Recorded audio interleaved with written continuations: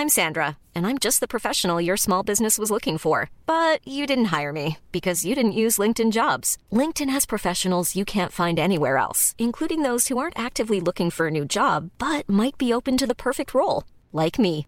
In a given month, over 70% of LinkedIn users don't visit other leading job sites. So if you're not looking on LinkedIn, you'll miss out on great candidates like Sandra. Start hiring professionals like a professional. Post your free job on linkedin.com/people today.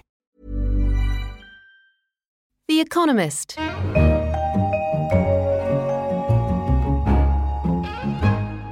In London, this is The Economist. I'm Anne McElvoy. I lead Economist Radio, and you're listening to The Economist Asks. This week we ask, does pop really influence politics? Ever since rock and folk hits morphed into what we now call popular or pop music during the turbulent periods after World War II, we've witnessed a symbiosis between music and current events. The death of Prince, the genre-bending 1980s Prince of Pop, reminds us that even the flashiest entertainers have sought to reflect on current events. His song Baltimore supported the Black Lives Matter movement against police violence. Songs in this vein have galvanised protesters since Bob Dylan railed against the Vietnam War. And we've been asked to do everything from free Nelson Mandela to feed the world. Both prescriptions of The Economist, since you ask, but to catchier tunes. So which songs have moved fans, musicians and leaders to effect political change? And how has The Economist viewed these rhythm-infused events down the years? Joining me are two music cognoscenti, Oliver Morton, our briefings editor in London, and Michael Elliott, joining us from Washington, where he was once our bureau chief and is now president and CEO of the global advocacy organisation One, co-founded by the singer Bono. Welcome to you both. Michael, Ollie, you chose your own tracks to discuss on the show, and we're going to kick off with your first pick, Michael. What is it and why did you choose it? The first choice that I would choose is Billie Holiday's incredible song, Strange Fruit, written in the late 1930s, recorded by her originally in 1939. And one of those amazing songs that brought to a broad audience the absolute horror of what was going on in the American South in the pre-civil rights era. Of course, a song about lynching, and had an incredible effect that rolled over after World War II into the key period of the civil rights period in the 1950s and early 1960s. I still can't hear it without a kind of absolute chill kind of going down my spine. Before we go any further, let's play a few bars. This is the very chilling Strange Fruit by Billie Holiday. Southern trees bear strange fruit, blood on the leaves and blood at the root, black bodies swinging in the southern breeze, strange fruit hanging from the poplar trees. But what do you think changed as a result of the music? And I know it's very difficult with civil rights movements to disentangle cause-effect correlation. Could you really put up your hand and say, apart from feeling that it captured something, that it did anything? Well, I think if you trace the whole arc of the civil rights movement through from, Marian Anderson not being able to sing at the Daughters of the American Revolution in the 1930s, Strange Fruit. Then you go into the 1950s and you hear the kind of classic protest songs with, of course, a kind of throwback to spirituals as well. And you roll that into the 1960s. You can see music as a sort of affirmation and as a bringing people together. The music brought in a bigger constituency to care about the civil rights movement than would have been there before. You had kind of heroes of pop culture of the time, like Dylan and Baez. Of course, Dylan then did a kind of re-examination of his whole relationship with protest songs, as we know. But at that period, you have kind of huge characters bringing in a broader constituency. Oliver Morton, do you think that stands up? I think that stands up admirably, excellently. But I'm intrigued, Mike. How do you see the continuity between that era and a later era of Black American political music that you might trace from what's going on forwards, maybe through into rap? Angrier in some ways, and that's an awkward word to use because it's difficult to imagine anything that you could be more angry about than Jim Crow and the civil rights movement in the South. But there's a connection in the civil rights movement, isn't there, Oliver, with spirituality, with songs that are sung at church, with Amazing Grace, which of course is an English song, not an American song. I'm going to stop you there, Michael, because we're heading into other territory and we've yet to play Oliver's first choice, Get Up, Stand Up. So here you go, Bob Marley. I know you don't know what life is really worth. It's not all that glitter is gold. Half the story had never been told. So now you see the light. Hey, stand up for your right. Come on, get up, stand up. Stand up for your right. Get up, stand up. Don't give up the fight.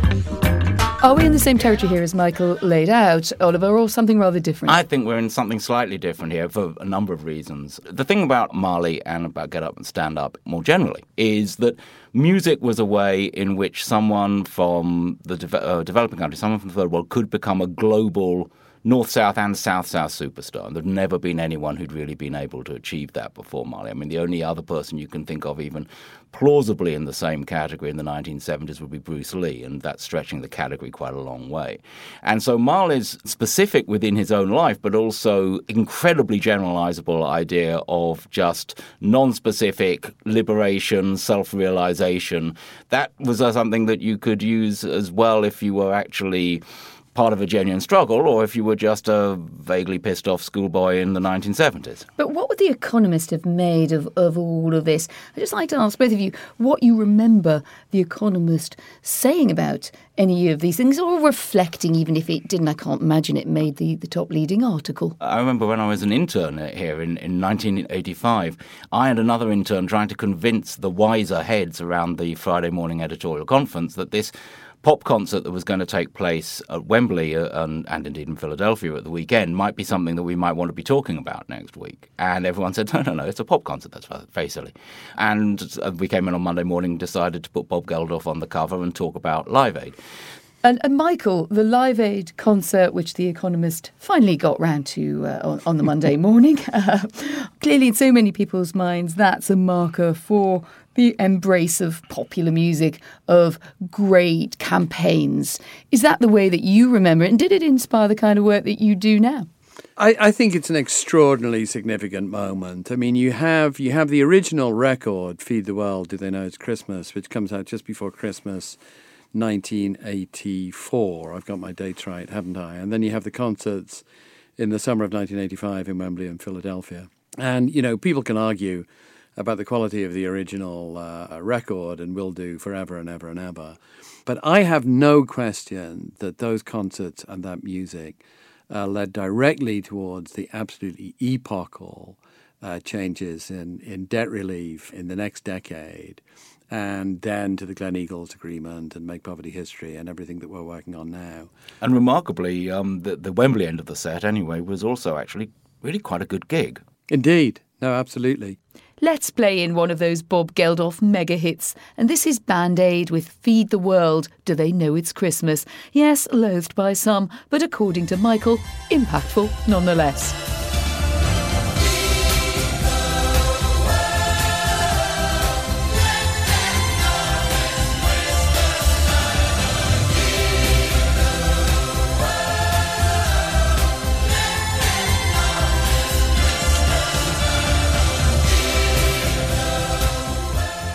That was Band Aid, Feed the World. Let's turn now to the Rolling Stones.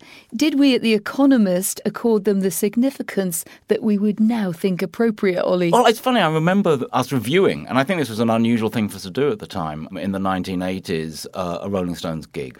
And the review ended up saying they are today the best rock and roll band in the world, which probably shouldn't matter, but does. A judicious Economist conclusion there. And Michael, you chose Street Fighting Man as your significant track from a very significant band. Why the Rolling Stones? You know, the Stones are a very interesting case, really, because one doesn't... They're a group of artists who one doesn't usually think of as kind of principally political artists, but who occasionally do something that kind of really captures the imagination, which shows that they were of the moment, that they weren't just kind of, they weren't just kind of rock musicians, but they were looking around and keeping an eye on the world. And the Stones did that occasionally. They did it with Street Fighting Man, they did it with Sympathy for the Devil, they did it with a few other songs that you can kind of go around. And every time I kind of listen to the Stones or see them in concert and one of those songs come up, I'm always reminded that they're very smart guys and that they're looking at the world as well as just writing great rock music. And it's important to be great rock music. And The Economist, over the years, I've wrote some of those pieces myself, looked at the economics and business of rock music. But every so often, and the Stones are an example of this, there are plenty of other examples of this too, the Beatles actually, also in a way, would every so often remind you that they were very, very acute observers of what was going on in the world around them. So let's hear a clip from Street Fighting Man by the Rolling Stones, a band finally deemed to be rather influential by The Economist.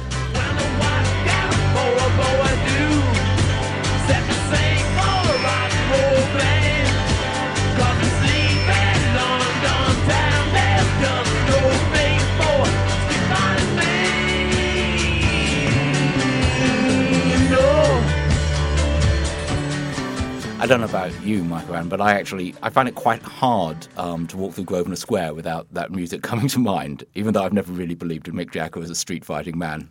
But is this kind of music left-wing, or can it be capitalist? Can it be of the right, or of what we would prefer possibly to call a kind of market liberal sensibility? I think back in the midst of time in The Economist, you two once had an argument about whether pop music was, my spies in the woodwork could go back a long way. Yes. I was reviewing a book by Robin Denslow, who was an early voice in favour of world music and was also, I think, a journalist on Newsnight. Isn't that right, Mike? Yeah, he was. And Robin had written this very right-on history of protest and political pop. And Mike saw me sitting around with it in the office and pointed out to me how completely wrong-headed it was to think of pop music as being essentially left-wing and progressive, in that pop music was necessarily about affirming the values of teenage consumer society. It was fun, fun, fun till Daddy takes a T-bird away. That's what pop music is about, that it underlines, it works to create young consumers and spends almost all of its time talking about the personal, not the political, in exactly that way. Now, for some people, that the personal, it's not just phrase, the personal can be political. So you saw when David Bowie died, a huge outpouring of grief from all sorts of people, but I thought particularly from friends of mine in the trans community and other people in various ways, where we just found Rebel Rebel had been a song that had mattered so much to them because it had been about rebellion and love and not being the right person and wearing your dress. It's a great song. Yeah, but you've gone back into right-onism here, and I want to hear from Michael Elliott whether he stands by his critique all those years ago that pop and rock is actually more, free market liberal, or certainly not of the radical left, which many people might assume. Well, I would say, Anne, as I've grown older and wiser, I've shaded my views and I've regressed back to my teenage and 20s self in enjoying the radicalism of pop music. But the original criticism that I had in that conversation with Oliver all those years ago stands. I do think there is an important strain of pop music that puts together the political and the personal in terms of consumerism and fun and enjoying being young. I've always thought that one of the most subversive lyrics in English rock music, and Oliver, I probably used this in that argument, is the opening lyric of the Human League's Don't You Want Me? And the first line is, I was working as a waitress in a cocktail bar, right? That's the very first words. That was in 1982. I'm old enough to remember what the late 1970s in Britain was like. You know, the winter of discontent. I used to walk through Covent Garden, through boarded up shops. You were miserable, and you were kind of told to be miserable. And then suddenly, here are these 4 kids from Sheffield, you know, not from London or Manchester or somewhere that one thought of as vaguely hip, but from Sheffield, talking about cocktail bars. And I remember thinking, my God, the world has changed. The 1980s are really going to be different from the 1970s. And of course, they all were. And for me, you know, that song really epitomized to me a genuine social change in Britain at the time that has always stuck with me. I remember seeing them on Top of the Pops and thinking, what the heck is this? Cocktail bars in Sheffield? I'm going to cue that in now. It's not too late to find that you think you've changed your mind. Here's the Human League cheering up Mike Elliott. You were working as a waitress in a cocktail bar. When I met you, I picked you out, I shook you up and turned you around, turned you into someone new. Now 5 years later on, you've got the world at your feet. Success has been so easy for you. Don't you want me from the Human League? By now you'll be dying to tell us which political pop milestones you think we've missed. So do get in touch via Twitter and tweet us your thoughts on our selection and add your own at Economist Radio. The Human League's view of social ills was glimpsed there through a cocktail glass, but our next artist, Bruce Springsteen, comes from a much more overtly critical tradition. And Oliver, you chose My City of Ruins. Before we hear why, here's a blast of Brucey. The church door's thrown open, I can hear the organ song. The congregation's gone. My city of ruins. My city of ruins. And that's a particularly poignant and important song because although written before 9/11, it's played at one of the big concerts straight after 9/11 and just seems extraordinarily redolent of that period now. But Springsteen's been interesting throughout his career as someone who has in fact discovered himself as political as he has become more successful. He's almost the opposite from the idea of sort of the young political folkie who becomes something old and sold out. He's actually tried to incorporate different aspects of both political thought, but also different ways of making political music, from gospel to the Seeger sessions that he does. He's become sort of like a one-person encyclopedia of political music, and yet, to what end when, you know, your single most famous fan in America is probably Chris Christie, and your biggest brush with politics is being a little bit irritated at Ronald Reagan wanting to have Born in the USA as his campaign tune in '84. But what is Bruce Springsteen then to you, Mike Elliott, as a former US editor? Is he Clintonian? I always think about those endless Democrat rallies that always had that blasting out in the Clinton years, may do again if the Clinton years come back to us. Or is it Bernie Sanders, don't close down steel towns? I think it's something even more subtle and even more important than that. I mean, I think what's fascinating about Springsteen is not just the kind of really overtly political stuff that he does that Oliver's mentioned, but the really, really subtle stuff. I mean, you can look at a whole big chunk of Springsteen's work as an affirmation of the importance of working class aspirations. I mean, when you think of songs like Thunder Road or Hungry Heart or many, many other of the Springsteen classics, I mean, what they're essentially saying is ordinary folks' hopes, dreams and aspirations matter as much as anyone else. And they need to be taken seriously, and they need to be valued, and they need to be cherished, and they need to be supported. And that can be a really, I mean, forget the political rallies, that can be a really life-affirming thing. I saw Springsteen live just a couple of weeks ago, and, you know, when you have 25,000 people in an arena singing the opening bars of Hungry Heart or of Thunder Road together, that's a big deal. Your arms were in the air, weren't they? Oh, it's astonishing. We asked a lot of our followers on Twitter for their nominations. I'll come to a few more of those slightly later, but I notice here that Born in the USA certainly gets quite a lot of endorsement. And James Greby, who tweeted us, said, "It's overplayed at campaign events by jingoists who don't understand the fundamental meaning of the track." Quite interesting that, at least on that view, Oliver, or whoever knows the answer to this question, things sort of take on a life of their own and their meaning is miscast or recast? I think that's absolutely. I mean, that's classically true with Born in the USA, which is a very angry song about the experience of Vietnam vets. And I think, in fact, recently Springsteen has been playing it in a very different way, partly to recognise that difficulty. Let's come then to our most poppy cover. It ran in the early years of David Cameron as Prime Minister, and it showed him as a punk with a very fetching Union Jack Mohican. So here are a few mellifluous bars of the Sex Pistols, God Save the Queen, and we even managed to get an entire leader out of it. God save the Queen, the fascist regime, they made you a moron, potential hate bomb. God save the Queen, she ain't no human being.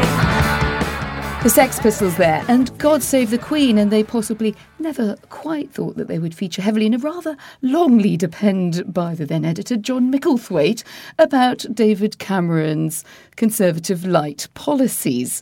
And one of the things that was interesting about that was that nobody blinked an eyelid about that. It was a very attention-grabbing cover, but nobody said you shouldn't be doing it. And I have a walk-on part here in Economist history as I supplied many of the lines from the Sex Pistols and the Jam. And there was then a long row over a lunch at the Economist about whether the Jam should have been in there or not. So by this stage, Oliver, we'd moved a long way from the reaction that you described 30 years ago to why is pop important to no, you shouldn't be talking about the Jam, you can talk about the Sex Pistols, or vice versa. Indeed, there is undoubtedly a generational shift. Though that question about the Jam is absolutely fascinating. Cameron has said that he's a great fan of Eton Rifles, which comes as extraordinary news to Paul Weller, who really wasn't thinking about the Etonians when he was writing Eton Rifles. Hands up, I did that interview. And David Cameron then replied, Eton Rifles, I was in the Corps. Yes, just what Weller was going for, was just his target audience. They wound each other up. Yeah. I think, but that reflects something that, the generation that grew up with rock and pop music, and indeed with the Pistols, which is quite important because I think the Pistols mark a great watershed in the rock and pop story, because it becomes a point after which more or less everything is always possible. Whereas before you've got these sort of senses of stories and progressions and developments, and the Pistols just set everything back to zero and said there's everything to play for, and indeed nihilistically nothing to play for.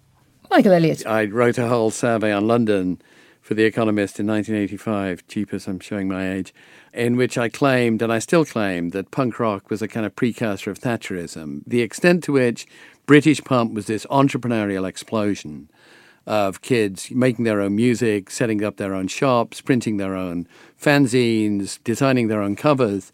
I mean, I tell you, 30 years on, if you go to anyone in the TV industry, in a senior position, or the advertising industry, or in a senior position at any of the creative industries in London, you can almost guarantee that they had some formative experience in punk rock. And I've always thought that it was deliciously ironic that the nihilism of punk that was celebrated at the time was also at one and the same time a real sort of socio-economic precursor of what was going to come 2 or 3 years later with the explosion of Thatcherism and the entrepreneurial drive of the 1980s. Michael Elliott, we couldn't finish without listening to you two.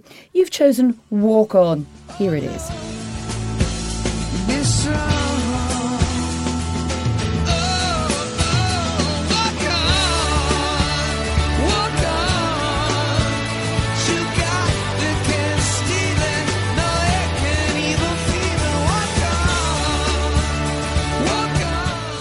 Michael Elliott, we couldn't end without you choosing a U2 song. I imagine that's like trying to choose a favourite chocolate from the box and worrying about being asked about not choosing another one, as you worked so closely with Bono and on his causes. You chose Walk On. Why did you opt for that one? Well, it's a beautiful song that celebrates the heroism of Aung San Suu Kyi, the leader of the resistance in Burma for so long. You're quite right. I mean, I could spend a whole podcast just doing my favourite U2 songs that touch on political issues. But this one is really from the heart. It's a wonderful, wonderful song just as a piece of music. I've visited Burma, very, very fond of it. I've had the great honour of meeting Aung San Suu Kyi a couple of times. Every leader has feet of clay, we know that. But the quiet heroism that she displayed for so long when she was under house arrest was an inspiration to the world. And I can hardly think of a piece of music which so magnificently captures both kind of musical brilliance and gentleness and elegance and power, and at the same time really has a message of celebration of someone's great spirit. So it's a track that I just absolutely adore. I see you've been outvoted. I'm just quickly looking through our Twitter here. Sunday Bloody Sunday by U2 just gets a lot of mentions. Just while I'm on Twitter, because so many people helped us in advance by giving us ideas. There's quite a lot of mentions of Earth Song there. Michael Jackson captures environmental politics for me, says one tweeter. A lot of Pink Floyd as well, as reflecting a mood of the time. The revolution will not be televised. Gil Scott Heron. I think I would vote for that because I can imagine The Economist writing a leader with that headline and not even in the spirit of the song. Well, we had a crosshead punning on it just about 2 weeks ago because I put it in. So so you're not wrong there. I just want to come back on the U2 point and on people voting for Sunday Bloody Sunday. I remember really vividly seeing U2 play in '83 and seeing a woman in the audience reaching out towards Bono and Bono reaching down. I was right at the front of the stage as a journalist and looking up and seeing Gwen Sky. It was an extremely powerful moment. But it goes back to something you were talking about right at the beginning, Mike, which is that when rock music has political power, it's often because it also has religious roots, which is partly what Sunday, I mean, at that point, Sunday Bloody Sunday always used to be introduced as, people say this is a song about revolution, this is a song about religion. This fact that rock music can be simultaneously sacred and profane, which makes it politically powerful.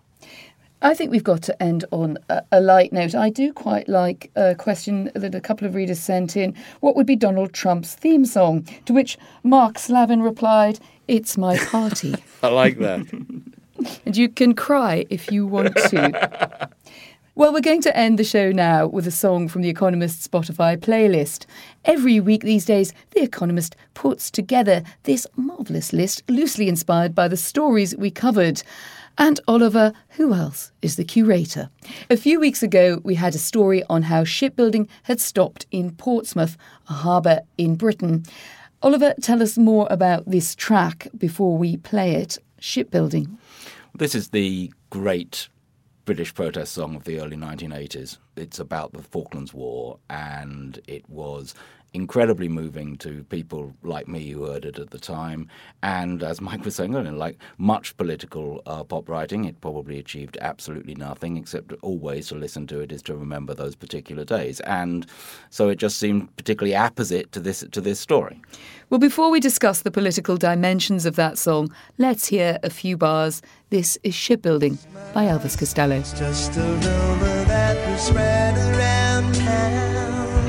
Somebody said that someone got killed in for saying that people get killed in the result of this shipbuilding. Michael, would you vote for shipbuilding? I must say I'm going to stick my oar in and say I always find it quite annoying because it seems to suggest that fighting the Falklands War is a fundamentally immoral business. So some of us saw it the other way around. Look, I think the political message of the song you can absolutely kind of criticise, and I think there were cases for fighting the Falklands War. I think it's a beautiful song. I mean, I think it was at a period in which Elvis Costello was writing some quite extraordinary stuff. So does it matter if you're right in what you say in a pop song as long as it sounds good? And that's a really tough question, isn't it? I mean, I think you That's can enjoy great music even if it isn't always politically correct. You make a very good point there, Anne. You can look at something like shipbuilding and you can say, but wait a second, the Falklands War made perfect sense. It saw the end of a dictator in Argentina. I think the point is it's just a beautiful song. It was written at a time when Elvis Costello was writing just amazing songs. And that whole collection, of which Shipbuilding was part, was extraordinary. And besides, you can look at pop music, and even if the devil has the best tunes, you can sort of enjoy them. I mean, who was it who said, "I know the politics of Wagner sting, but boy, I love the opera"? And you can say that about some pop music tracks too. Michael Elliott, Oliver Morton, thank you both very much. And don't forget, if you'd like to send us some of your own ideas on pop music and politics and the nexus between the two, well, you can tweet us at Economist Radio. You've been listening to The Economist Asks with me, Anne McElvoy. In London, this is The Economist.